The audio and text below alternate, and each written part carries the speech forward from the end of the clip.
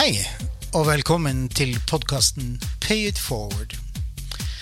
I denne podcasten så intervjuer jeg primært sett norske kunstnere som enten skriver dikt og poesi eller lager musikk, og som har mot til å gå sine egne veier rent kunstnerisk. For det er jo ikke alle som slipper igjennom det her kulturelle nåløyet, men heldigvis på grunn av den teknologiske utviklingen og diverse digitale plattformer, så finnes det andre alternativer i dag. Da håper jeg at du finner denne podcasten både spennende og underholdende. Velkommen til podcasten Piff.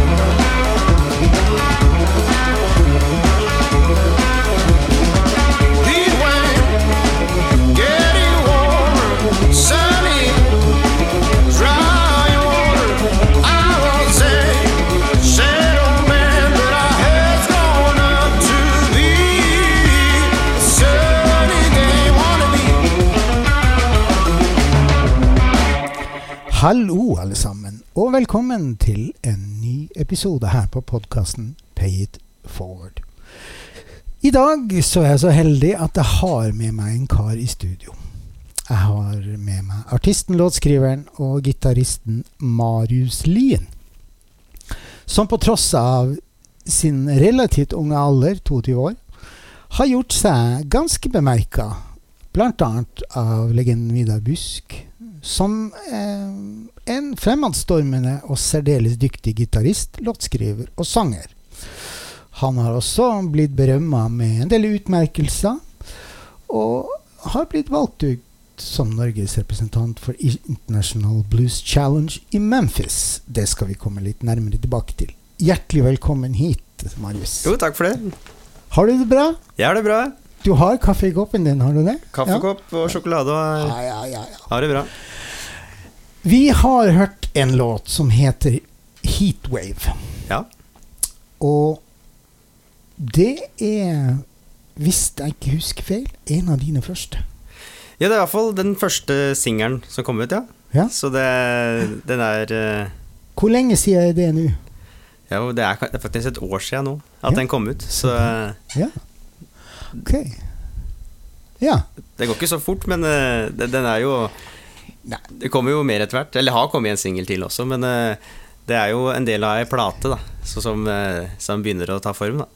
Ja, så det er spennende ting på gang når det gjelder skive, altså. Ja, det er jo egentlig det. Ja, så kult. Har du lyst til å si noe om Heatwave? Ja, nei, det er jo... Den låta, det er jo... handler jo egentlig om sommer og sol, da. Det var vel... Ja, det har en tendens til å bli litt sånn... skulle spille en eller annen jobb, og så setter jeg meg ned og så øver litt til det, og så tenkte jeg... Plutselig har jeg en lyd, da. Tenkte, og den lyden her, den passet veldig godt med det riffet her. Ja. Og så var det på en måte, da er det alltid også å spille inn den da. Og det har jeg vet ikke hvor mange opptak jeg har, altså, men det er hundrevis av sånne ideer da. Og da er det, prøve å gjøre det til en låt, og så er det, jeg synes noen ord av en eller annen grunn passer da, sånn tilfeldigvis, så bare hører jeg det ordet på den låta, at de klaffer fint. Ja. Og da kan teksten plutselig bare ramle ut. Og det gjorde den egentlig her da. Ja, ok. Og da var det, så jeg hadde vært sammen med fruen og bada i saltvann, og det var fint sommervær liksom. Ja, ja. Og jeg bor på Vormsund da, og der er det ikke noe saltvann, så for min del, så, selv om det høres ut tullet ut, men det var litt sånn, det var fint med eksotisk opplevelse, for jeg har egentlig aldri vært noe særlig på ferie heller i oppveksten. Nei. På steder med saltvann. Okay. Så jeg har sett det før en og annen gang selvfølgelig, men jeg har liksom ikke, det der å fiske krabbe for eksempel, aldri gjort det, og at det er masse skjell på strandene. Jeg synes det var litt fint, og så sov vi i telt da, og det er jo jeg synes det var litt fint tur liksom. Basic, men og da var liksom, her kan jeg skrive en sang om det. Jeg har jo litt lyst til å høre litt, hvem er du? Ja, ikke sant? Har du en historie å komme med? Marius Lien? Ja, jo, jeg har kanskje det. Det er vel jeg kan begynne på scratch da. Eller først så bodde jeg sammen med mutter og fatter. Jeg er enebarn da. Ok. Det er jo, jeg føler ikke jeg bærer så stort preg av å være enebarn da. Det er sånn stereotypisk det der at jeg skal være veldig bortskjemt og få alt jeg peker på. Jeg tror kanskje jeg har jo fått mye sånn oppmerksomhet av mutter og fatter, sånn at det har vært en sånn veldig sånn stabil trio da. Det digger jeg da. Ja. Så noe, men ja, jeg synes egentlig bare det har vært positivt i min retning, uten at jeg føler at det har blitt en sånn bortskjent, men det skal ikke jeg fortelle, for det er ikke jeg som har peiling på, men så er jeg følelse av det da. Så da bodde vi i Gullverket bort på Eidsvoll til jeg var 5 år, og da hadde jeg besteforeldre som nærmeste nabo, så opp og ned der, det var flott da. Og fatter spilte gitar da, så det var liksom gitarer rundt omkring, fra hele veien egentlig. Jeg har hørt historie om, og det husker jo ikke jeg, eller åpenbart, fordi jeg fikk gitar før jeg ble født da. Jaha. Så den var allerede klar. Så gitaren eksisterte før meg da, på en måte. Fatteren hadde bestemt at du skulle spille gitar? Ja, på en måte. Så, og jeg synes det var veldig interessant med gitar når jeg var så liten, og jeg satt og så på bluesvideoer. Stevie Ray Vaughan var den store helten allerede da.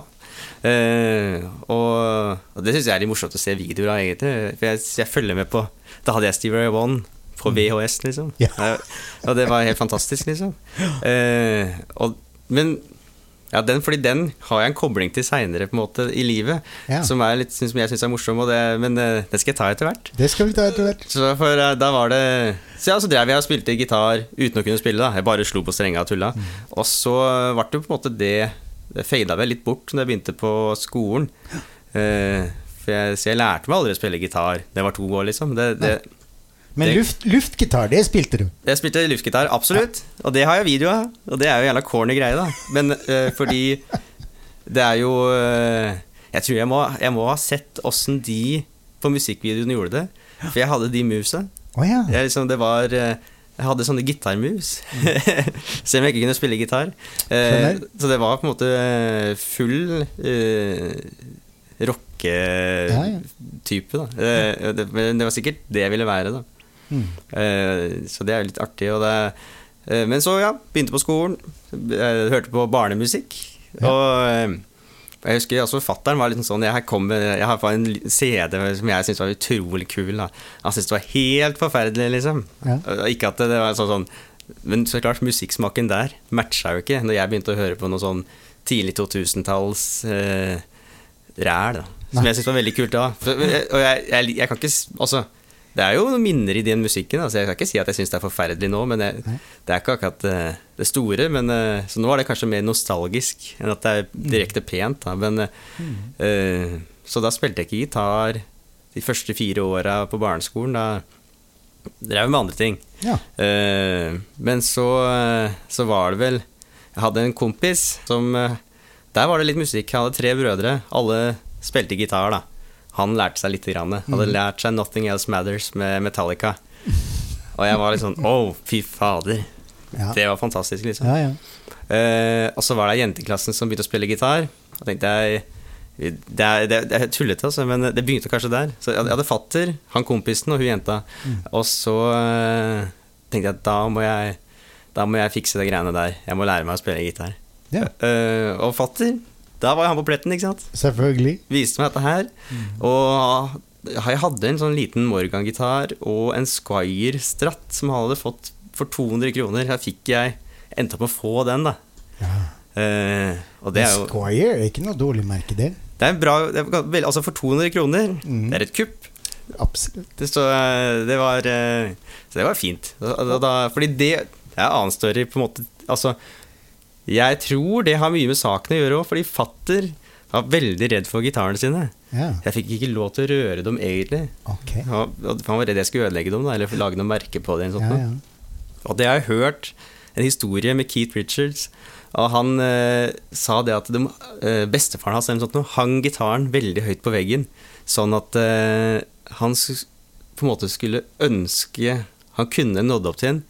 Han fikk ikke lov. Og da blir det der noe jeg har lyst på enda mer, ikke sant? Så så jeg har alltid hatt den der, det må ha vært en del av greia at jeg synes det er noe som er veldig kult som jeg egentlig ikke får lov til. Men da fikk jeg jo den gitaren, da, og så begynte jeg å lære meg noen låter. Jeg tror jeg begynte med noe Smoke on the Water eller noe sånt da. Naturligvis. Jeg tror alle gitarister lærer seg Smoke on the Water. Det er liksom, det er rockens ABC. Det må være den låta som det må være den ene låta som flest har begynt, eller i hvert fall lært seg. Men du har jo liksom du begynte allerede i 12-årsalderen å helle over mot blues. For da startet du band. Fordi, Blues Drivers. Ikke sant? Det stemmer det, altså. Fordi der vil jeg ta den storyen som jeg skulle ta, og det fordi jeg da hadde jo glemt hele Stevie Ray Vaughan. Og så jeg satt vel og hørte på The Final Countdown og sånne ting. Det var jævlig kul låt, vet du. Fantastisk. Men så spørte jeg mutter, hva var han der duden som jeg hørte på når jeg var liten? Og så husket vi kanskje ikke hun helt det heller, men vi fant ut av det, det var sånn SRV, Stevie Ray Vaughan. Og jeg satt på den, og det bare det er det eneste momentet jeg har hatt som var sånn, wow, det her altså jeg vet ikke hvorfor, men det er et eller annet med de greiene her. Jeg tror jo at jeg har jo hørt det før, ikke sant? Men det er lenge siden. Det er bare koblet opp i skallen min, og da var jeg solgt på de greiene der, da. Så vi startet altså det bandet Blues Drivers, før det het Blues Drivers egentlig, da. Da var det jeg og Fatter. Jeg spilte gitar, Fatter spilte bass, og så var det en som het Peder og Olav Mælum. Så var far og sønn der også. Peder spilte trommer, og Olav spilte keys, da. Da var bandet i gang. Men Mælum er jo et navn som også er kjent i musikkens verden. Det kan det være, vet du. Ok, Digresjon, og vi fortsetter. Ja, så vi spilte, og da gikk jeg og noen kamerater på noe som het 4H. Og det var jo helt hyggelig fin ting, og vi møttes der en gang iblant da. Drev med forskjellige ting, og da det var en sånn velhus da, Vøyen, som det greiene skjedde på, og der fikk vi lov til å øve da, så vi hadde øvingslokale i andre etasje der, og der var det liksom PA, som 4H eide da, som vi fikk bruke, og noen mikker og sånne ting, akkurat det vi trengte da. Så der var vi hver lørdag 4:00 hele året, og øvde. Og så, første konserten også var jeg der på sånn 4H-arrangement da. Så det var vel når jeg var 12 år da. Og men akkurat da var det jo mest enklere, eller var mer sånn, det var ikke bluesmusikk sånn sett. Det var kanskje en og annen blueslåt, for jeg likte det, men det var Creedence, og så var det Åge Aleksandersen for eksempel. Sånne ting spilte vi. Jeg tror det første låta vi lærte var Bad Moon Rising. Det var en helt fin start da. Ja, men det er jo en av de mest kjente fra Creedence da. Ja. Så den har jeg faktisk fått bruk for senere også da. For at plutselig så er du på et nachspiel, og så er det liksom, kan du noen låter som vi kan synge, og det er jo ingen som kan de blueslåtene, og det er det eneste jeg kan da. Men da er det altså Bad Moon Rising. Det slår an altså. Det er god stemning. Ja, visst. Ja, altså, så er det jo noe med at når du sitter i et lystig lag, og det er en fyr eller en dame som sitter med en kassegitar og spiller og synger, de får det ikke kjekkere enn det altså. Nei, men altså, og det er noe som jeg føler, det er veldig sjelden på folk på min alder at det på en måte er en greie da. Men det har ganske god effekt når det først, altså de tenker seg at det kanskje ikke er så gøy da. Men så plutselig sitter det liksom hele gjengen og synger. Jeg tror jo egentlig, det er noe fint i det, og de liker det egentlig, men kanskje ikke så vant til å gjøre det da. Nei. Du har jo, etter den Blues Drivers, så har jo du vært med i masse forskjellige settinger og band, og 2015, da sa det pang. Marius Lien band, here we go. Ja, ikke sant? Da hadde jeg fortsatt med fatter, altså. Ja. Men da var det kanskje litt, jeg vet ikke helt, det var jo bare en tanke om, jeg kjente en trommeslager som heter Joakim Nyhus. Eller egentlig fatter som kjente den best, for han spilte med han i et band tidligere da, når jeg var enda yngre, men han var jævla bra da. At han kan vi spille med. Så det begynte der. Da heter Marius Lien Trio, så da øvde vi, jeg var borte på Råholt en plass, på en gård der, og begynte å lage låter til det da, og øvde, og så spilte vi noen jobber. Det var for en sånn Eidsvoll Grand Prix eller noe sånt det heter. Jeg var første med det bandet der. Og da, det var jo en suksess. Det var jævlig gøy å spille da. Ja, og da, i det her bandet så var jo du da i og med at det het Marius Lien, så var jo det naturlig at du var frontfigur. Ja. Og gitarist og vokalist. Og så skrev du låtene. Ja, det ble til det. Jeg vet ikke, jeg har alltid, eller helt, ganske med en gang jeg begynte å spille gitar, så begynte jeg å lage låter av en eller annen grunn. Det er vel ikke akkurat helt sånn, jeg tror ikke alle gjør det, men jeg gjorde det, og det, jeg vet ikke, jeg synes det var gøy da. Og så var det jo jævla dårlige låter i starten, men det kom seg jo. Må starte et sted uansett, alle sammen. Må det. Ja, absolutt. Så da, og onkelen min også da, Bernt Karsten Sanderud, heter han da, han er også musiker da, så han hadde jo studio, på den tida, ganske enkelt studio, på en måte småbruket til besteforeldrene mine da. Og der spilte jeg inn de 2 første låtene jeg lagde da. Eller de 2 nest første låtene på en måte. Det var, første var ikke bra nok, synes jeg. Nei, men den her låta Heat Wave, som vi hørte innledningsvis, er den spilt inn på låven? Den er spilt inn på låven, men mye senere. Mye senere, ja. Fordi det her jeg var 12 år, eller sånt, 13 kanskje, da jeg spilte inn de aller første. Det var 2 låter på norsk liksom, med kassegitar, og så spilte fatteren elgitar-solo på det. For jeg hadde ikke lært meg å spille solo liksom. Så var det vel, onkelen min spilte vel kanskje noe, han spiller litt tangenter, altså orgel, så nå driver han mest og lager musikk til skuespill og sånne ting da. Men den jobben gjorde han da. Så ble det liksom, han tok bilde og lagde CD og greier og ga til familien. Finns de opptakene? De finns, ja. Ligger de tilgjengelig på nettet, eller? Nei, de gjør ikke det. De finnes kun på eksklusivt antall CD-plater. Men jeg har jo filene. Ja, det var det. Så hvem vet, det kunne jo vært gøy. Men jeg tenker at det mer sånn, kanskje når jeg er 30, så er det gøy. Det var det jeg skulle til å si. Ja. Ta godt vare på de. For du kommer til en tidspunkt i livet hvor du tenker... og den er egentlig... Ja, det tror jeg også. Ja. Så jeg har de filene. Og... for å gå litt tilbake på Blues Drivers, vi spilte inn også noen låter med det bandet, og jeg har de filene også. Så, sier du det? Ja. De er jo bedre enn det greiene vi lagde når vi var, fordi da var jeg kanskje 15-16 når vi spilte inn det. Okay. Det er ikke så verst, altså. Jeg synes det var helt ålreite låter, og vi spilte helt ålreit, liksom. Det er noen ting der, liksom. Ja. Det her er Marius Lien Band, som du startet i 2015. Dere reiste jo egentlig både i Norge og Sverige på turné. Fordi, det begynte jo med Joakim på trommer, men så var det Odd Arne Klungseth etter hvert da. Klungsetten kaller jeg. Men, så han ble med etter hvert. Jeg husker ikke helt hvordan det greiene der. For det var fatter, det var et eller annet. Men så fatter sa han var flink liksom. Så ja, vi tar med han da. Ja. Og han er jo veldig, han er veldig interessert. Og jeg tror han er glad i å lese om ting og lære seg ting. Så han har alltid vært sånn faktatype som kommer med nye ting da. Og han har vist meg masse forskjellige greier da. Så da kom han med. Og så, han er jo også veldig interessert i blues. Altså han kunne de tingene der da. Shuffle spiller han veldig bra da. Det var jeg veldig opptatt av da. Blues shuffle må spilles bra. Men det er veldig kult da. Jeg synes det er veldig kult. Ja, visst.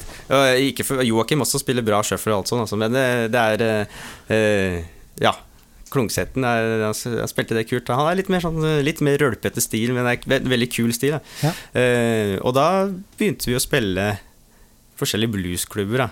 Ja. Så ble det jo bare rundt omkring og her og der. Og så møtte vi på Åmål Bluesfestival, så var det møtte noen svenske bluesmusikanter der da. Og så fikk vi spille litt i Sverige også.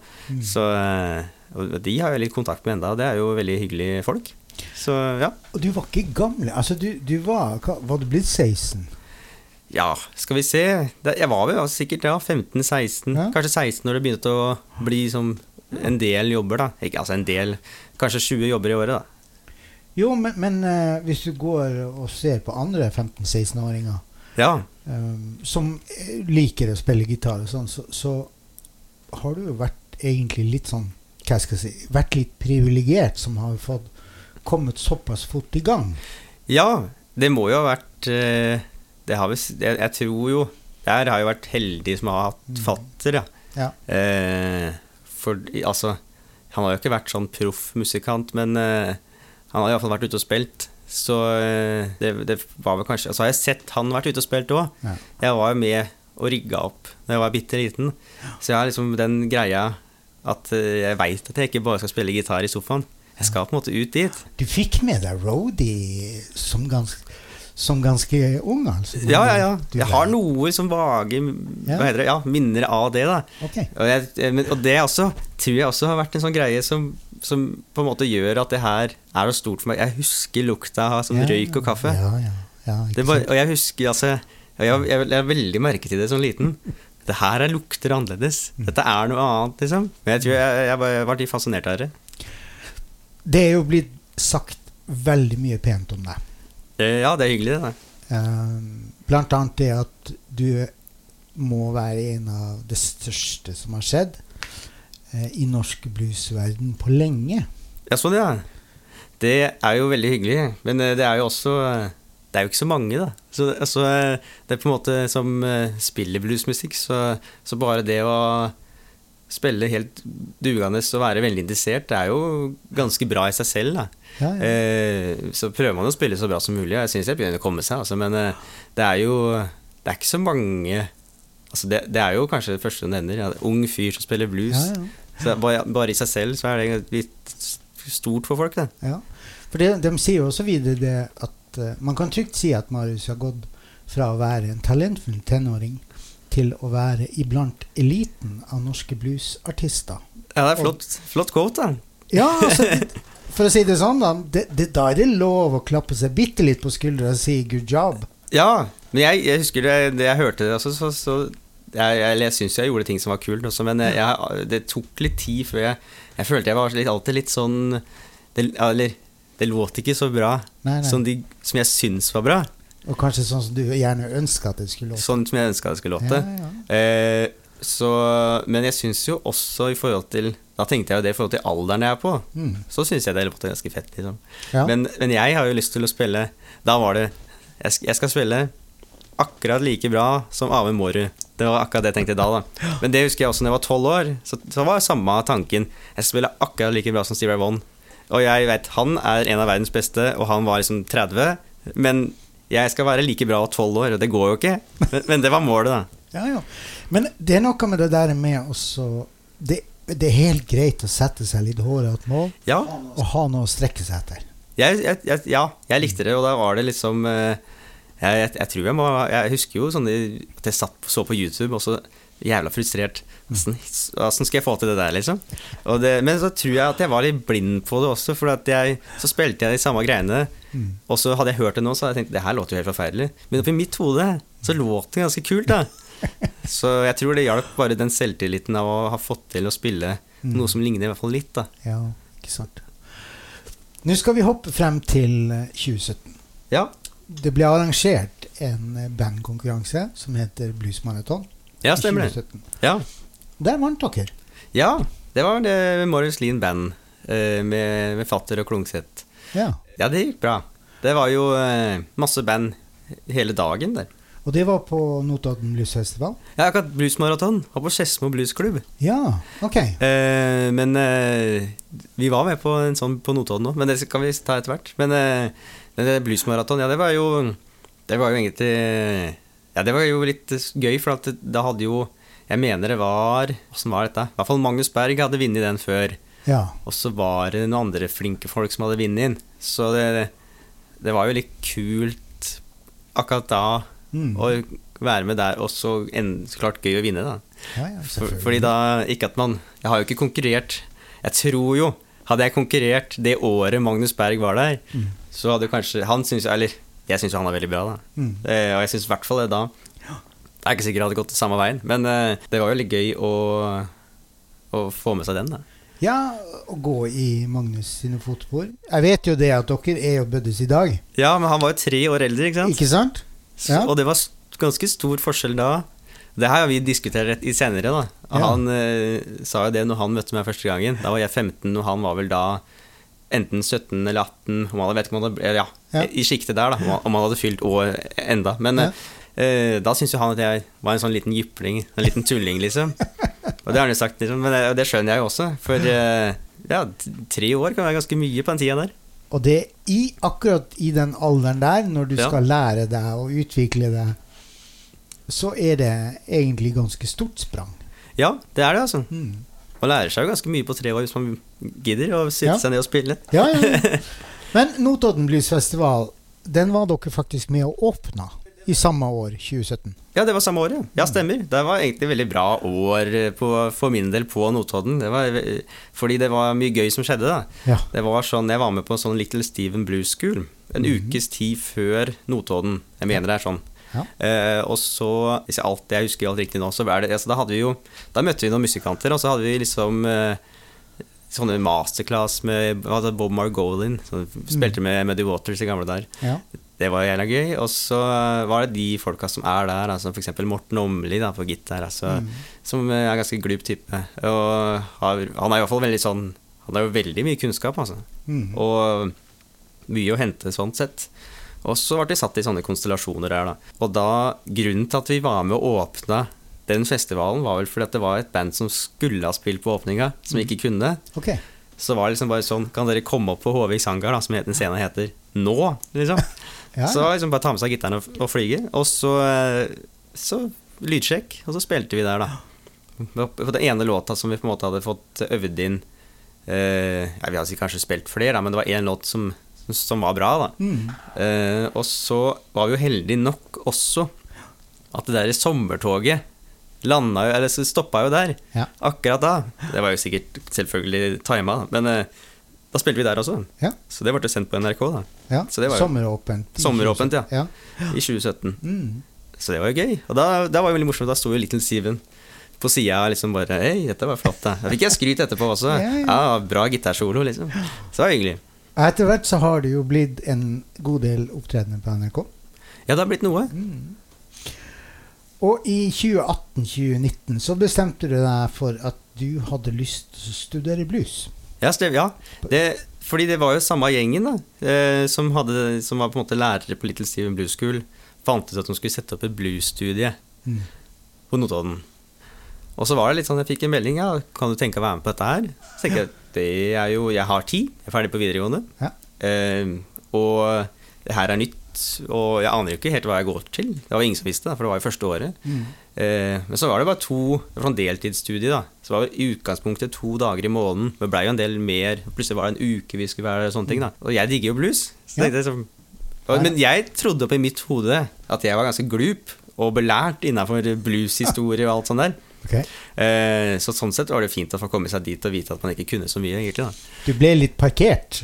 Ja, jeg var ingen som merket det, for jeg drev ikke og skrøt at jeg var god på det liksom. Men jeg følte mitt eget hode da, at da skjønte jeg for eksempel at sånn som Morten Åmli, som har masse kunnskap, og etter hvert kanskje Knut Reisjerud, jeg skjønner ikke hvordan det er mulig å ha 100 leksikon i huet, for det er ordentlig imponerende hva de folka der klarer å lagre. Og det er flere sånne bluesentusiaster rundt her altså i Norge som kan ekstremt mye. Det er som årstall, alle litt obskure artister som spilte med dem, og de kan alt dette her, hvordan bluesen forandrer seg fra 20-tallet, 30-tallet, 40-tallet, og på en måte hvordan det, på grunn av hvordan verden funker, plutselig kom det elgitar, eller plutselig var det dårlig økonomi, da spilte man sånn. Det er jo mye greier da. Jeg lærte litt om det da.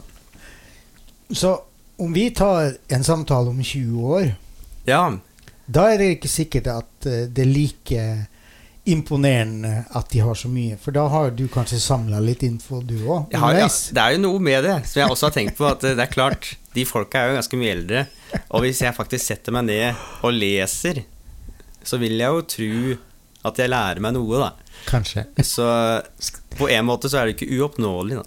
Men jeg har vel kanskje ikke noe mål om å bli Norges mest belesete blues-type da. Men jeg synes det er fint å kunne litt allikevel da, bare for plutselig så oppdager du noen nye artister, og så er det noen nye sounds og lyder og Og så er det vel litt grann når man på en måte forstår historien, så forstår man også uttrykket i musikken. Jeg tror nok det hjelper altså. For sånn sett, jeg er jo ikke helt blank, det vil jeg ikke si. Jeg kan nok mer enn de fleste. Det skulle jeg tro. På min alder i hvert fall da. Men likevel ikke så mye som de ordentlige glupe da. Men så Du har litt å gå på da i forhold til alder. Ja, det vil jeg tro. Det stemmer nok. I 2020 så var du jo med på en del konserter og en del turnéer, og du har også vært med å bidra på albumet til Vidar Busk. Ja, faktisk. Og så holdt dere en konsert, og grunnen til at jeg drar frem denne her, det er fordi at jeg var på den konserten i Moelv, og skrev faktisk om det giget deres. Og da var det jo du, og så var det Magnus Berg, Olav Øverby og Vidar Busk. Og for å si det sånn da, det gjorde inntrykk på en gammel kropp som meg. Ja, ikke sant? Det er flott det da. Fordi at både du og Magnus, og for så vidt Olav også da. Ja, eller Ola da. Olav. Er jo relativt ung i forhold til Vidar Busk. Ja, vi er jo det. Så, men det er jo Olav Øverby. Det er jo en fantastisk trommeslager da. Ja, fy flate. Og jeg snakket litt grann med Vidar egentlig før konserten. Og han sa jo det at det var minst like mye stas for han å ha dere med. Sånn Så det forteller jo litt grann om hva slags inntrykk dere har gjort på de her gamle. Ja, ikke sant? Det er jo, vi har jo diskutert det en del egentlig, jeg og Busk da. Men det er jo fordi det er noe spennende som kanskje ikke men jeg skjønner det godt når han sier det, at vi som er yngre, vi har jo en litt annen måte som vi jobber på og tenker på. For det første så har vi jo kanskje litt andre ideer da, men vi har liksom ikke så mye ting som vi må gjøre. Vi har ikke noe familie eller sånt. Altså hvis han spør meg 2:00 på torsdag liksom, om natta også, så jo jeg ledig. Det ingen andre som ledig da. Så det jo, jeg tror han finner noe veldig, at han finner noe litt sånn brukende i det da. Og det var jo også når vi spilte inn de greiene til den plata til Busk. Jeg var jo med både og spilte litt, altså spilte faktisk og spilte inn da. Da reiste vi ned til Tønsberg, og vi begynte jo, jeg begynte jo dagen først med å hente han da. Så alt blir alltid litt, dagene blir lenger for meg da. Til Råholt, ned til Tønsberg, spilte vi inn visper på hele plata der, med Hamlet heter han. Så var vi der hele, altså kanskje 5-6 om natta da. Og da gikk strømmen. Så da fikk vi ikke gjort noe mer. Så var så langt, da hadde vi lagt visper på alt da, og så hadde vi drivet med litt sånn klapp, skulle ha litt sånne ting da. Og da var det jo å reise opp igjen til Vormsund, og så var det, skal vi reise hjem og legge oss nå, sove noen timer og fortsette, eller skal vi bare gønne på? Så da reiste vi rett i studio, og så spilte vi inn koringer og mer klapping og hoiing, altså lagde vi sånn på en stemning i låtene da. For du merker det hvis du hører på de 90-tallsskivene til Busk, at det mye ting du kanskje ikke tenker over, men det mye sånn, det stemningslyder da, av liv liksom, at det god stemning. Så det måtte vi legge på litt, så da var det vel, det var jo, vi drev på lenge altså. Så det var jo godt over et døgn da, med arbeid liksom. Og det jo, jeg tror ikke de fleste andre villige til å legge inn den innsatsen der da. Neida, han skjønte nok det at det å få med seg noen ungfolier, det gjør ingenting. Nei, det jo noe fint ved det da. Men jeg, ikke sant? Jeg synes jo bare det gøy. Ja, ikke sant. Så, ja. Ja, for du jo med på å skape din egen historie gjennom det her. Ja, da blir det kanskje det. Jeg har lyst til å høre en ny låt. Ja, sett i gang. Og vi skal høre en låt som heter Hils. Ja. Har du lyst til å si noe om den før, eller skal vi høre den og prate om den etterpå? Jeg kan ta litt før i hvert fall. Ja. Fordi det synes jeg tenkte den låta her var morsom, fordi det ikke en låt som utgitt eller vil bli utgitt, men det måten jeg har jobbet på da, for å lage låter til det albumet her. Så den låta kommer på albumet her. Men ikke den versjonen her. Ikke den her versjonen? Fordi den versjonen her den jeg lagde i studio i det jeg skapte låta på en måte da. Så det jo, jeg begynte sikkert med å spille noe gitar, spille trommer selv, spille bass selv, lagt på en helt sånn plain grei vokal som funker. Så alt veldig sånn fort gjort, røft gjort. Men det sånn jeg liksom har fått fram ideen da, og laget hele rammeverket på låta. Og så tenker jeg at sånn låter det hvis jeg skulle hatt med noen på trommer da, så sender jeg den demoen her da. Sånn ish skal det låte. Så det på en måte demoen til låta da. Det kunne være interessant for folk å høre da. Ja, absolutt. Og da tror jeg bare vi gønner på. Og så spiller vi de Hils. Ja, da gjør vi det.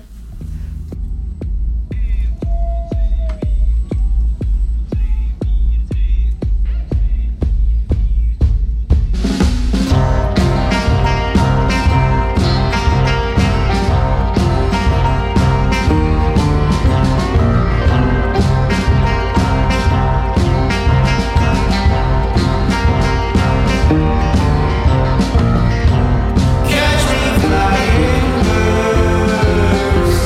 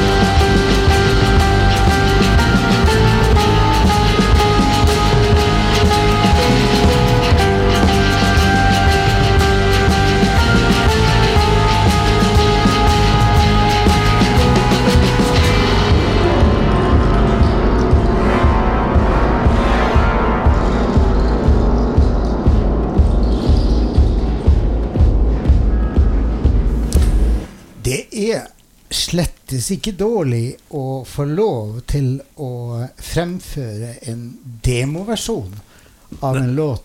Vi hører at det en demoversjon, men allikevel. Ja, ikke sant? Nei, jeg sendte jo, jeg synes jo låt ganske kult, liksom. Men det er jo så, men jeg har jo, eller altså, det er jo småting, eller mange småting da, som jeg vil endre på en måte, og som blir på den versjonen på plata. For eksempel, altså, men jeg synes jo på en måte trommejobbing er brukende, da, men det er jo bedre å få noe som eller det har jeg jo fått også da, Ola har jo spilt på nå da. Så, men det er gøy også å spille trommer da. Ja, det er jo det.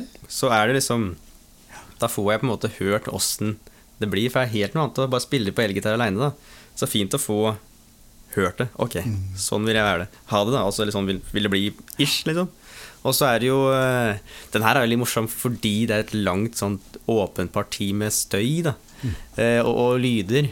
Så da satt jeg bare og surret i studio. En idé for eksempel var jo for å få noen stemmer, så bare scrollet jeg på Instagram. For da prater jo folk, ikke sant? Satt en mikrofon foran, og så kommer de lydene ut, så legger jeg på litt klang og ekko, så sender det, panorerer det forskjellig i øra og sånne ting da. Så plutselig så høres det ut som folk prater i det, vet du. Så er det bare ting fra Instagram. Og det bringer oss for så vidt rett inn i det her neste tema som jeg hadde lyst til å snakke med deg om. Skapelsesprosessen, altså hvordan blir en låt til for deg? Ja, det kan jeg kjøre på, vet du. Det er jo litt forskjellig, altså, men det begynner jo nesten alltid med noen gitargreier da. Ja.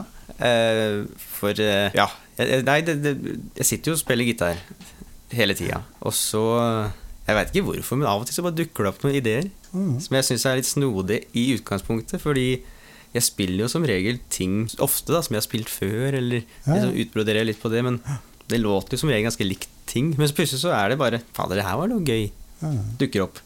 Og så pleier jeg da å spille det inn på telefon, og så av og til så lager jeg den låta ganske sånn med en gang da. Og andre ganger så er det sånn, det blar gjennom det opptak da. Og fader, jeg synes ikke det her var så kult når jeg spilte inn, men fader, det her liker jeg altså. Og da blir det liksom finne noen akkorder som jeg synes er fine til det for eksempel. Og det er jo så er det jo liksom jeg prøver jo eller jeg er ikke sånn veldig streit på formen. Noen er jo veldig sånn at her skal vi ha intro, 2 vers, så skal det være et refreng, og så et vers, og så et refreng, en bridge, og så kanskje et dobbelt refreng. Men så jeg tror jeg går vel mer for å bare, det her låter kult, og så setter jeg sammen deler som låter kult, så blir det av noen låter, har ikke refreng, noen har kanskje et slags intro-bridge-refreng, eller et pre-kommus kan man kanskje, men så det er ikke så stram på den der malen. Nei. Så hvis det låter bra, så er jeg fornøyd da. Og så er det jo tekst, og det kan jo være, av og til så er det noen ord, som, det har jeg jo for så vidt nevnt litt, men at noen ord bare låter bra, og så blir det liksom, ok, de ordene her har jeg gått ut ifra, hvordan kan de henge sammen som en tekst da? Eller hvordan kan det her bli et tema? Og så er det liksom de 3 ordene her for eksempel, de setter meg i den stemningen her da, i det landskapet her, og så tenker jeg at ok, da handler den låta her om det. Så blir det, fyller jeg ut da. Og av og til, jeg har prøvd det her også, det har funket noen ganger altså. Bare lage liksom engelske lyder, og så tenker jeg, ok, den lyden her låter veldig fint. Hvilket ord låter sånn? Og så er det, for jeg tror kanskje jeg er mer opptatt, eller i hvert fall begynner med å være opptatt at det skal låte bra da. Sånn at ordene har en fin lyd i sangen, og så bygger jeg ofte på en måte innholdet rundt det da. Og så det har jo vært mye av tekstene. Jeg synes jo ofte i musikk så kan det være litt sånn tøffe typer. Det skal være litt sånn, jeg skal være litt sånn harding liksom. Ja, derfor synes jeg det er gøy å skrive tekster om helt normale ting for eksempel. Og så, jeg grubler jo mye, jeg grubler veldig mye. Så jeg sitter og tenker på ting, og da synes jeg også det er gøy å lage tekster om det. Så det er jo, hva er det jeg driver og lager tekster om? Ja, Day by Day og Tell Me Your Stories er noen låter da, og det skal vi jo faktisk innom etter hvert. Men det var en tanke når jeg var 20 for eksempel, at dagene flyr jo ganske fort i. De gjør det. Og så hører jeg andre si at tida går fortere og fortere. Og det hørtes litt skummelt ut nesten.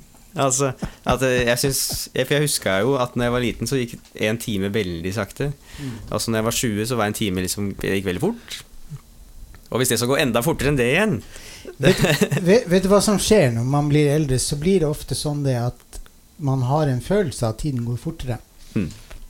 Men man blir også flinkere til å prioritere tiden på de rette tingene. Ja, ikke sant? Det gir mening, ja. Og på den måten så får du egentlig mer tid. Ja, ikke sant? Fordi at du bare velger vekk ting som ikke er relevant for deg, eller som du ikke synes er så spennende lenger.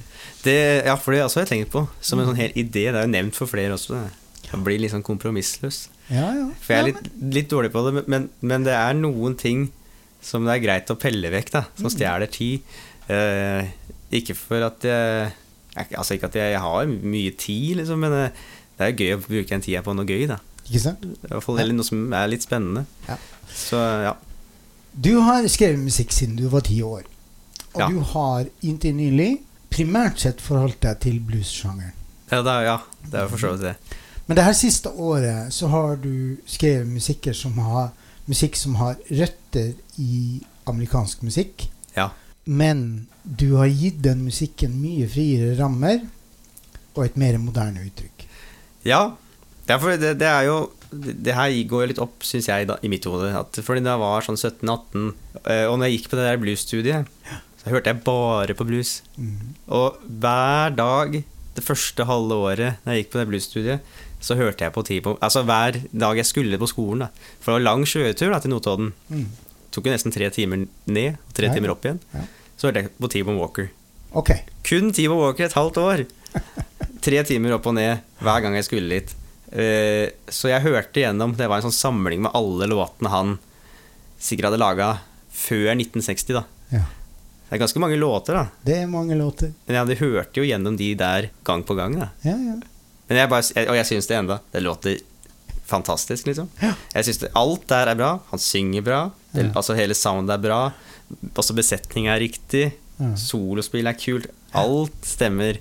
Så jeg synes jeg bare synes det var så bra liksom, at jeg ville ikke høre på noe annet. Det var det hver gang da. Og da gir det også mening at hvis jeg synes det er det kuleste i verden, og jeg har ikke lyst til å høre på noe annet, da lager jeg jo låter som låter sånn. Selvfølgelig. Men så fant jeg jo ut at jeg kan ikke, eller ikke at jeg ikke kunne, men jeg var kanskje ikke lei, men det er greit å høre på noe annet også. Ikke sant? Og så da var det jo litt sånn breiere musikalsk sett, for det har jo liksom, jeg tror det kommer til å fortsette sånn hele livet sikkert, men når jeg kanskje var 15-16, da hørte jeg veldig mye på sånn sent 60-talls britisk bluesrock da. Så da var kanskje Cream, det var raft liksom. Og så var det også Zeppelin og Sabbath liksom. Og det gir veldig mening igjen, fordi akkurat rundt den perioden der så lagde jo Ave Moru Electric og Dirt-plata, som er liksom sånn, som bærer litt samme estetikken. Og jeg synes Ave Moru var verdens kuleste. Jeg synes platene hans var verdens beste, og jeg synes han var verdens beste gitarist. Og det var så bra at jeg kunne ikke skjønne det, og jeg var sint og sur, fordi det var for bra. Jeg bare synes det var helt fantastisk. Jeg synes det enda. De 2 platene der, jeg mener, han har blitt, jeg vil jo si at han egentlig har blitt enda bedre gitarist, altså. Men det har jo vi også snakket litt om. Det er ikke sikkert, fordi han kanskje har blitt bedre, så er ikke sikkert den musikken treffer meg på samme måten. Nettopp. Så jeg tror det er noe i den spillinga og låtskrivinga som er litt mer basic og enkel, men det traff noe jævlig da. Det var akkurat der, på det der han var da, i forhold til låtskriving og spilling og sound, det vil jeg ha. Så og det som har kommet etter, jeg tror det har 2, altså også alder da. Da var jeg litt yngre, så det som kom inn, det bare klistret seg til hjernen. Men det er jo, altså jeg digger det soundet, det er så kult liksom. Så, men også så var det og så var det bare blues, og så nå er det litt sånn alt mulig rart da. Og da, det speiler musikken da. Ja, for jeg tenker liksom det at i og med at du har valgt å prøve å helle mot en ny og mer moderne vri på musikken, så vil du jo også automatisk lage musikk med kanskje mer riktig, så tidsriktige referanser. Ja. Og både når det gjelder tekstene dine og musikken din. Ja, det... Og det har jo, altså, du har jo klart også å skape noe som faktisk blitt særegent for din musikk. Ja, på grunn av det. Det noen som har sagt det faktisk til meg, og det synes jeg er hyggelig. Jeg vet ikke om jeg... Jo, altså, på en måte så kan jeg jo se det, men om det veldig særegent, det vet jeg ikke, altså. Men det jo... Det har jo i hvert fall gått fra å høre, ok, sånn tekst kan man lage av herma, liksom. Eller sånn uttrykk kan man låte. Men nå sitter jeg jo bare surrer rundt i studio. Hva skjer hvis jeg legger den effekten på den gitaren? Eller bruker det på den? Også nå det helt... Jeg har laget helt fri rammer, da. At jeg gjør... Det ingenting som på en måte har en sånn... Det der burde du ikke gjøre, fordi det ikke sikkert det låter bra. Eller hvis du booster de frekvensene, så blir det bare mølje. Så jeg har bare tatt alle de tingene der. Så tenkte jeg bryr meg ikke. Nei. Jeg vil ikke høre om det. Jeg vil finne ut av det. Så jeg har ikke sett noen ramme, liksom. Og da gjør jeg sånne ting, og så plutselig så kommer det opp en idé som sånn. Og da det jo liksom, hvordan kom du på det her? Nei, jeg bare trykket på litt knapper, og så prøvde jeg meg fram. Ja. Fordi... Det tenkte jeg var best å teste ut da. Ja. Og så det når du lager musikk utifra hva jeg skal si rammeløse referanser, ja. Og du gjør det til ditt, så får jo du en signatur. Ja, håper på det. Det jo i utgangspunktet det de refererer til når de sier at det unikt og særegent for Marius Lien. Ja, det blir det. Ja. Det jo, ja, det var også bare en liten greie på det. Bluesmusikken som går i for eksempel en 12-takter da. Ja. Det veldig strenge rammer. Ja. Det låter fantastisk, men det streng ramme. Ja. At det kun 12 takter med de grepa. Og så kan man liksom jo legge på noe annen harmoni liksom, men det ganske innenfor de rammene der. Og så det 2 linjer som på en måte som regel så det vel A, B de kaller det da. En linje først, og så skal neste linje være det samme, og så det en tredje linje som litt annerledes. Ja. Og sånn går det da. Ja, ikke sant? Og det jo, ja, det rare jo det at når du har så mye rammer, så skulle du på en måte kanskje være ganske enkelt å bare fylle inn, men jeg synes det blir mye vanskeligere, fordi da må det passe inn der da. Og så det jo kanskje det at du har gått ifra å være en som har hva jeg skal si, kanskje tviholdt seg til disse rammene, ja. Til å bli en som har lyst til å eksperimentere, en som har lyst til å leke med disse rammene, og disse, sånn skal det låte, sånn skal det være, for ellers så passer det ikke innenfor blues. Og så begynner du å leke, fordi at din musikalitet kommer bedre frem etter hvert som du blir flinkere, eldre, får andre preferanser, og på den måten så skaper du jo en unik signatur, som Marius Lien. Ja, jeg håper jo egentlig det. Ja, altså det sies om det, så du får tro på det. Ja, det hyggelig det. Det hyggelig. Så det jo, og jeg håper den kanskje blir enda tydeligere etter hvert da.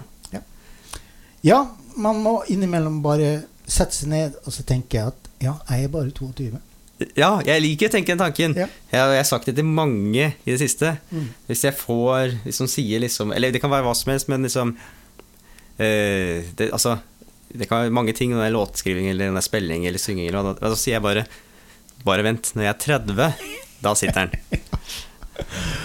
Jeg har lyst å høre en låt til, og hva har du tenkt å bjude på? Det vel, det Day by Day, ja. Ja. Den kan jeg også prate litt om litt først, fordi den ikke gitt ut jeg har spilt inn en bandversjon av den låta her som kanskje kom på plata. Den låter jo veldig, jeg synes den låter veldig kult egentlig, men den her skal på en annen plate, den varianten her tror jeg, fordi hun som jeg sammen med var i Costa Rica i 4 måneder. Da satt jeg alene, og det jo noe, jeg synes det var egentlig noe fint ved det også, fordi det jo altså, jeg har ikke noe å forholde meg til. Så jeg satt oppe hele natta, og så det liksom sånn, burde kanskje gå og ligge meg. Men jeg kan også spille inn et album. Så Så jeg satte meg ned med kassegitar, og så 3 mikrofoner. En mikk på gitaren, en vokalmikk, og en som jeg satt ut vinduet. Fordi jeg var litt fascinert av det, for jeg hadde vært oppe på natta da, noen dager på rad, og så merket jeg det at rundt klokka 4, for begynner å pipe, begynner fuggerne å lage lyd, ikke sant? Og før det så det helt stille egentlig. Men så rundt klokka 4 så begynner ting sånn sakte men sikkert å skje da. Og utover, for da så begynner det å bli lysere da. Verden våkner, ja. Og den vil jeg ha med da. Så tenkte jeg at det passer veldig bra, så da spilte jeg inn. Det var også noen sånne, alle låtene litt sånn milde låter da. Spilte inn de, også noe som var på en måte bare fine, som jeg synes var veldig fine melodier, som jeg kanskje aldri hadde blitt ferdig med, eller aldri gadd å gjøre ferdig, men som bare var korte snutter, som var veldig fine, med litt tekst på. Det blir jo det blir nesten som skulle få delt opp i roman og novellelåter på en måte. Små historier med små fine melodier. Og så spilte jeg alle de, et hel plate på en natt. Så jeg begynte vel rett før klokka 6, så jeg var litt sent ute i forhold til hvordan verden starter. Og så var jeg ferdig klokka 11. Da hadde jeg spilt inn hele greia. Og det her, Day by Day, en av de låtene da. Og den også, alt spilt gjennom en gammel Tandberg teipmaskin da. Fantastisk. Så har et spesielt sound da. Da tenker jeg det at vi kanskje skal høre på den. Ja. Skal vi gjøre det? Kjør på. Ja, da gjør vi det.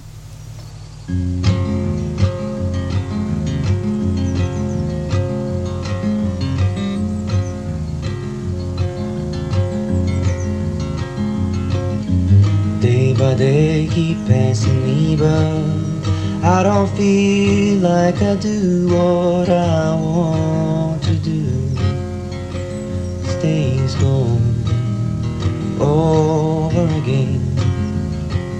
Just goes over again.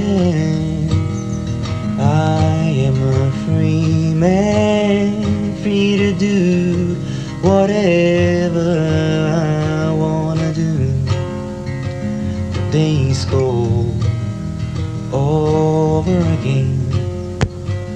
Just goes over again. People say I'll live today, 'cause tomorrow it may be too late. Watasire, watasire. I'm still young, but it years keep on passing like they do now. I'll soon be old, then it's too late.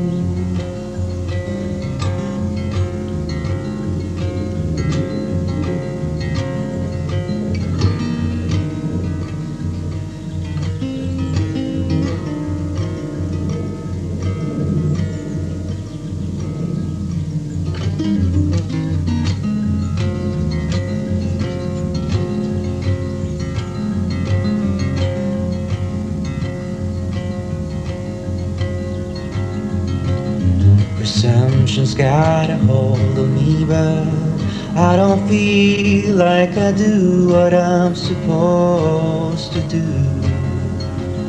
Days go over again, over again.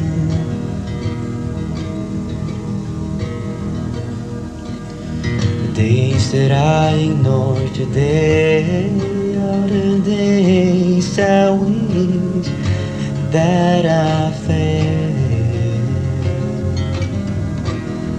When it's too late,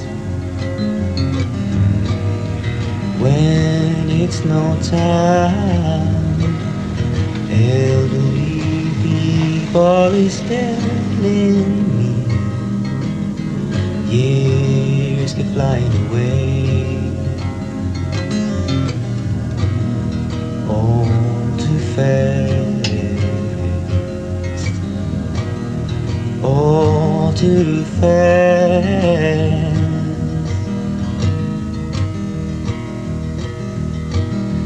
Every day's like today, and it feels like a Monday on delay.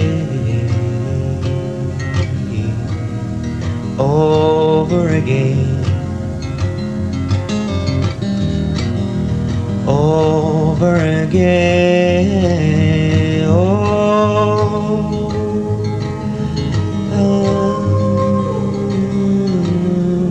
na na na na na na na na na.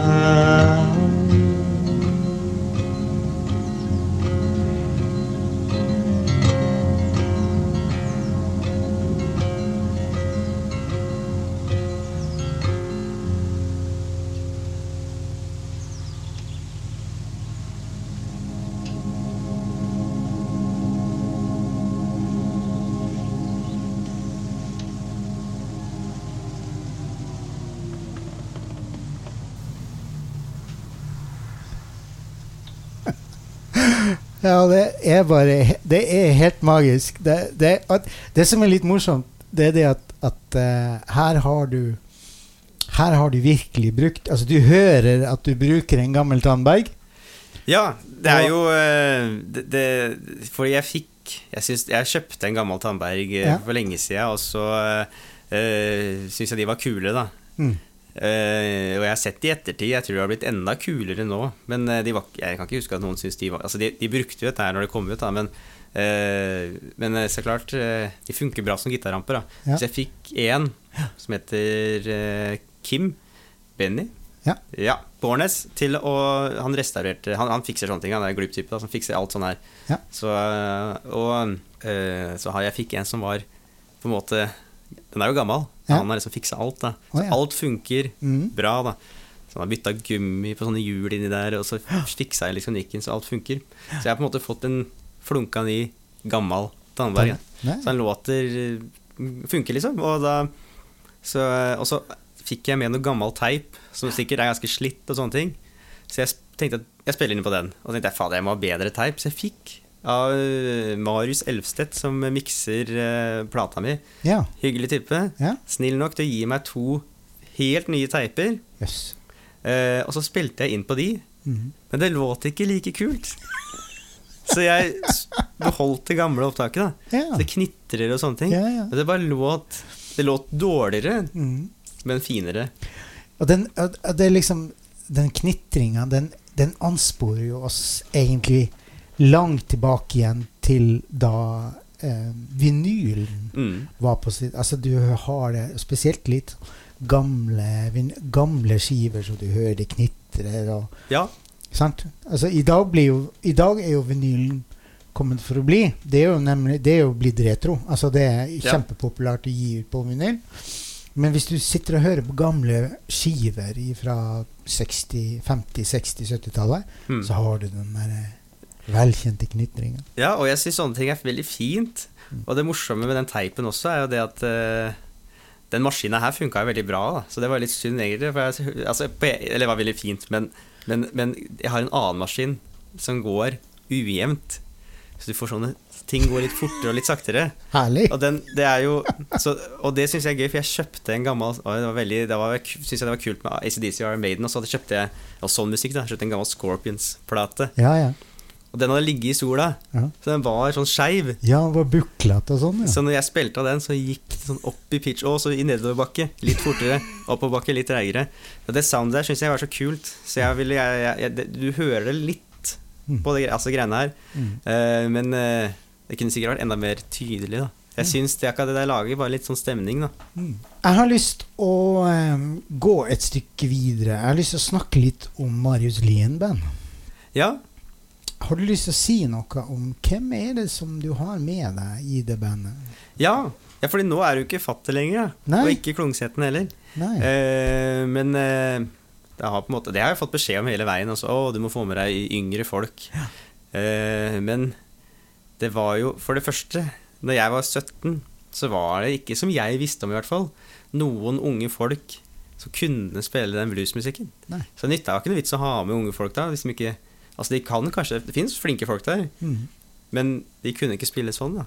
Så da måtte jeg ha med litt eldre folk, og det tror jeg, det her tror jeg var liksom litt sånn standard, at de folka som, det har jo Magnus Berg samme, hadde med seg eldre folk, og Otto Junior nå også, fantastisk gitarist da.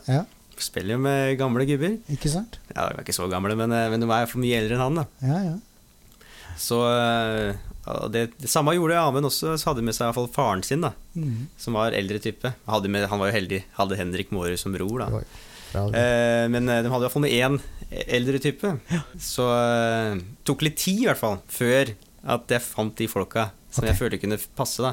Så jeg har jo egentlig hatt med nå, så har liksom de go-to-folka vært Ola Øverby og Martin Moland da, som de jo faktisk litt eldre enn meg da. Martin Moland, jeg vet ikke, han vel 30-31-ish rundt om skiktet der. Og så, hvis det stemmer da, tenk om jeg, men også Ola Øverby, han 26 år. Det lett, jeg mener det stemmer ganske bra. Hvis han ikke har blitt 27. Nei, han sikkert 26. Så de forholdsvis unge, og de spiller kjempebra liksom. Det helt fantastiske musikanter. Og det som kanskje også forandret seg litt at jeg ville jo ha en trommeslager som spilte sånn som jeg hørte på skiver, ikke sant? Da skulle det låte sånn. Ola spiller jo ikke sånn som jeg har hørt. Han har mye referanser til fortida liksom, men ikke sånn bluesspill som jeg hadde oppe i hodet tidligere da. Så han tilfører noe nytt. Og det kanskje først nå jeg har på en måte sett verdien av det da. Og sammen med Martin Moland, som han litt sånn busy, spiller, men det kult da. Han gir mye til musikken som man kunne ha latt være, og så fortsatt hadde musikken funket. Det bare blir det lille ekstra. Og det flere flinke som har vært med, men altså de, på en måte var de som ble med i hvert fall i starten når vi på en måte, eller når jeg skulle spille inn en plata, og det de som spiller på plata som kommer da, og på de låtene som det bass og tromme på da. Har du noen navn på den skiva? Jeg har ikke noen navn på den enda. Nei? Det må jeg kanskje finne ut av Hva har du noen idé om når den kommer da? Ja, den kommer jo neste år en gang i hvert fall. Og så kommer det sikkert en single i kanskje februar eller sånt nå. Det ikke helt satt opp dato der. Det satt opp en dato på neste single, men jeg husker det ikke. Så de som interessert, bare sjekk det ut på, jeg legger det ut på Instagram eller noe. Så det kommer en beskjed, men, og den synes jeg veldig kul, men så kommer det sikkert noe start av neste år, kanskje februar-mars et sted, og så kommer vel plata etter det en gang da. Så det veldig greit svart, for da slipper du å på en måte låse deg til en release-dato. Ja, for det ikke helt bestemt enda, men det kommer jo. Ja, det det viktigste. Når det gjelder konserter og sånn, hva har du tenkt der i fremover? Yes, det har jo vært mye bra tidligere år, vært spilt mye, og så det egentlig en ganske rolig periode utover nå, som ikke har satt opp så mye, men jeg mener det 19. november, som 19. november, ikke så lenge til. Nei. Da det sånt lag, hvis det stemmer den datoen, jeg kan den, jeg husker ikke, men jeg har alt lagret i kalenderen. Jeg har ganske god rutine på det, men jeg dårlig til å huske. Ja, det derfor du har gode rutiner. Ja, så jeg kjenner meg igjen. Ja, ikke sant? Så, og det funker bra. Men i alle fall, det skal være sånn lag på Oslo Blues Club, og det mye forskjellige artister, og Berg skal jo spille der, og så det Johanna Demker og Terje Nordgarden, og det litt forskjellig. Richard James skal spille der. Jeg lurer på, det noe jeg mener, og så Arne Rasmussen skulle ta en tur, så med Kurt Slevigen, de skal gitt ut av plate, så det blir mye folk i hvert fall. Ja. Det mye interessant sånn sett. Og jeg tenker jo det at nå handler det om å ut og løpe og kjøpe. Ja, ikke sant? Billetter. Det er jo, fordi at det ikke mange dagene igjen. Det lurt fordi det jo det fint at folk kommer da. Det hyggelig å se at det noen mennesker der. Det rart med det. Publikum har en utrolig stor effekt på gigs. Ja, det jo egentlig litt snodig på en måte, men det den der relasjonen der. Det har mye å si, og så men det også veldig naturlig da, hvis folk bare det her det raffeste jeg har hørt i hele mitt liv. Da føler du at, oi, det var gøy liksom. Så da blir du litt positiv av det. Fordi koronaen, den var jo med å egentlig starte noe helt nytt nå, nemlig å holde konsert for et videokamera. Ja, det var veldig snodig. Jeg gjorde noen sånne, og det var mye rare modeller på det på en måte. Jeg gjorde en først da, og da var det jo, spilte en låt, og så var det helt stille. For det jo, en ting jo at det ikke folk der, men det var jo inne i et så veldig stille rom også. Så det ikke bare litt stille, det helt stille. Og så gjorde jeg en annen hvor det var lagt på applaus da imellom, for at det skulle føles naturlig. Men det også litt snodig da. Jeg husker ikke hvilken applaus. Det noen andres applaus jeg fikk da. Ja, men uansett så det liksom sånn der du vet at det sitter ikke en sjæl der, annet enn kameramann og produsenten. Og de sitter jo som stirrer inn i en skjerm eller et eller annet. Og så kommer applausen. Ja, men det morsomme var det at det funket litt liksom. Det fylte et sånt space, og det hadde en effekt, altså, men det var jo rart opplegg da. Men det jo også veldig interessant å få prøvd på det. Og det jo noe også med det å kunne gå tilbake og høre hele konserten med god lyd, og virkelig bli klar over hva du gjør gærlig. Da ok, sånn låter det. Hva det vi må jobbe med? Ikke sant. Så vi hadde, når jeg spilte i band, så hadde vi hadde eget studio. Vi bygde et studio. Og vi tok opp alle øvelsene våre. Og det var så lærerikt. Ja, det flere som har sagt det til meg, at du må spille inn alle konsertene og høre på det. Og det jo noe veldig nyttig i det. For jeg merker jo det selv, hvis jeg først får et opptak, så tenker jeg liksom, ok, det der hørtes fett ut der og da, men det ikke så kult å høre på. Altså det føltes noe kulere ut enn det var da. Og der kommer vi jo inn på det her med å gjøre studioproduksjoner da. Fordi at der spiller du til det låter. Ja, og det jo, jeg tror også jeg har lært mye av det å sitte hjemme og spille gitar for eksempel. Jeg har for eksempel en tendens til å være litt sånn frempå, at slaget på en måte kommer litt sånn tuppete. Og det har jeg blitt bedre på enn hva jeg var før, fordi jeg hørte, ikke sant? Men da sier jeg samme igjen, det sitter ikke enda, men når jeg 30, da sitter den.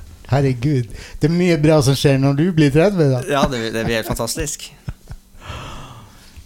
Dersom du en musiker eller singer-songwriter, sånn som Marius her, eller du en poet, eller skriver dikt, og du ønsker å få spredd det du lager, eller kanskje du kjenner noen som du mener fortjener å få vist fram det de har av talenter innenfor poesi og dikt eller musikk, send meg gjerne et lite tips ved å sende meg en mail, og mailadressen finner du som vanlig i brødteksten til episoden. Neste lørdag så skal vi reise en tur til Oslo. Vi skal inn i instrumentaljazzsjangeren, og vi skal stifte bekjentskap med presten, jazzmusikeren og klarinettisten Carl Petter Opsahl. Men det må dere nesten vente med til neste lørdag for å høre mer om. Ja, Marius, det nærmer seg slutten på den her utrolige... Du har ikke spist opp sjokoladen, ser jeg. Nei. Vi får spise det når vi ferdig. Det kan vi gjøre. Jeg var egentlig litt sånn engstelig for liksom... Jeg vil jo gjerne... Jeg har kanskje pratet så mye. Jeg har pratet veldig mye. Du har det. Jeg tror det det som problemet her. Nei, men det i hvert fall, det går mot slutten. Men jeg har ikke tenkt helt å slippe tak i det enda, for vi skal høre en låt til. Og den litt spesiell. Den heter Ravine. Ja, stemmer. Det jo... Ja, jeg fikk jo... Det onkelen min igjen, som... Han har jo drivet med litt forskjellige ting, og så fikk han i oppgave å lage... han skulle på en måte styre en podcast da. Som... Det en sånn ravine da. borte like ved der vi bor faktisk, og så det mange folk som har satt opp der greier, altså med teaterstykk og sånn vandregreier, og da skulle det være en podcast til det der, og da var det liksom spesifikt, vi må lage musikk som passer det temaet, og som har, det må på en måte ha en sånn mystisk naturgreie, og da tenker jeg med en gang litt sånn det sånn norsk folkemusikk egentlig, har jo den der jeg mener det lydisk skala, høy firer, når du hører den så det sånn, det et eller annet magisk der, så tanken, jeg lagde flere låter da, det her synes jeg kanskje var den beste, kanskje ikke den mest mystiske, men den har et eller annet som jeg føler passer med litt sånn magisk norsk natur da. Spennende. Så, ja. Vi skal ta oss og avslutte med den låta, men før vi gjør det så må jeg først og fremst takke deg for at du gadd å komme enkomst, som vi sier, til Lillehammer. Det var veldig hyggelig å ha deg her i stua mi. Det hyggelig å høre det. Jeg synes det var veldig hyggelig for å være med, og det snodig, men det gøy å sitte og prate om seg selv, altså.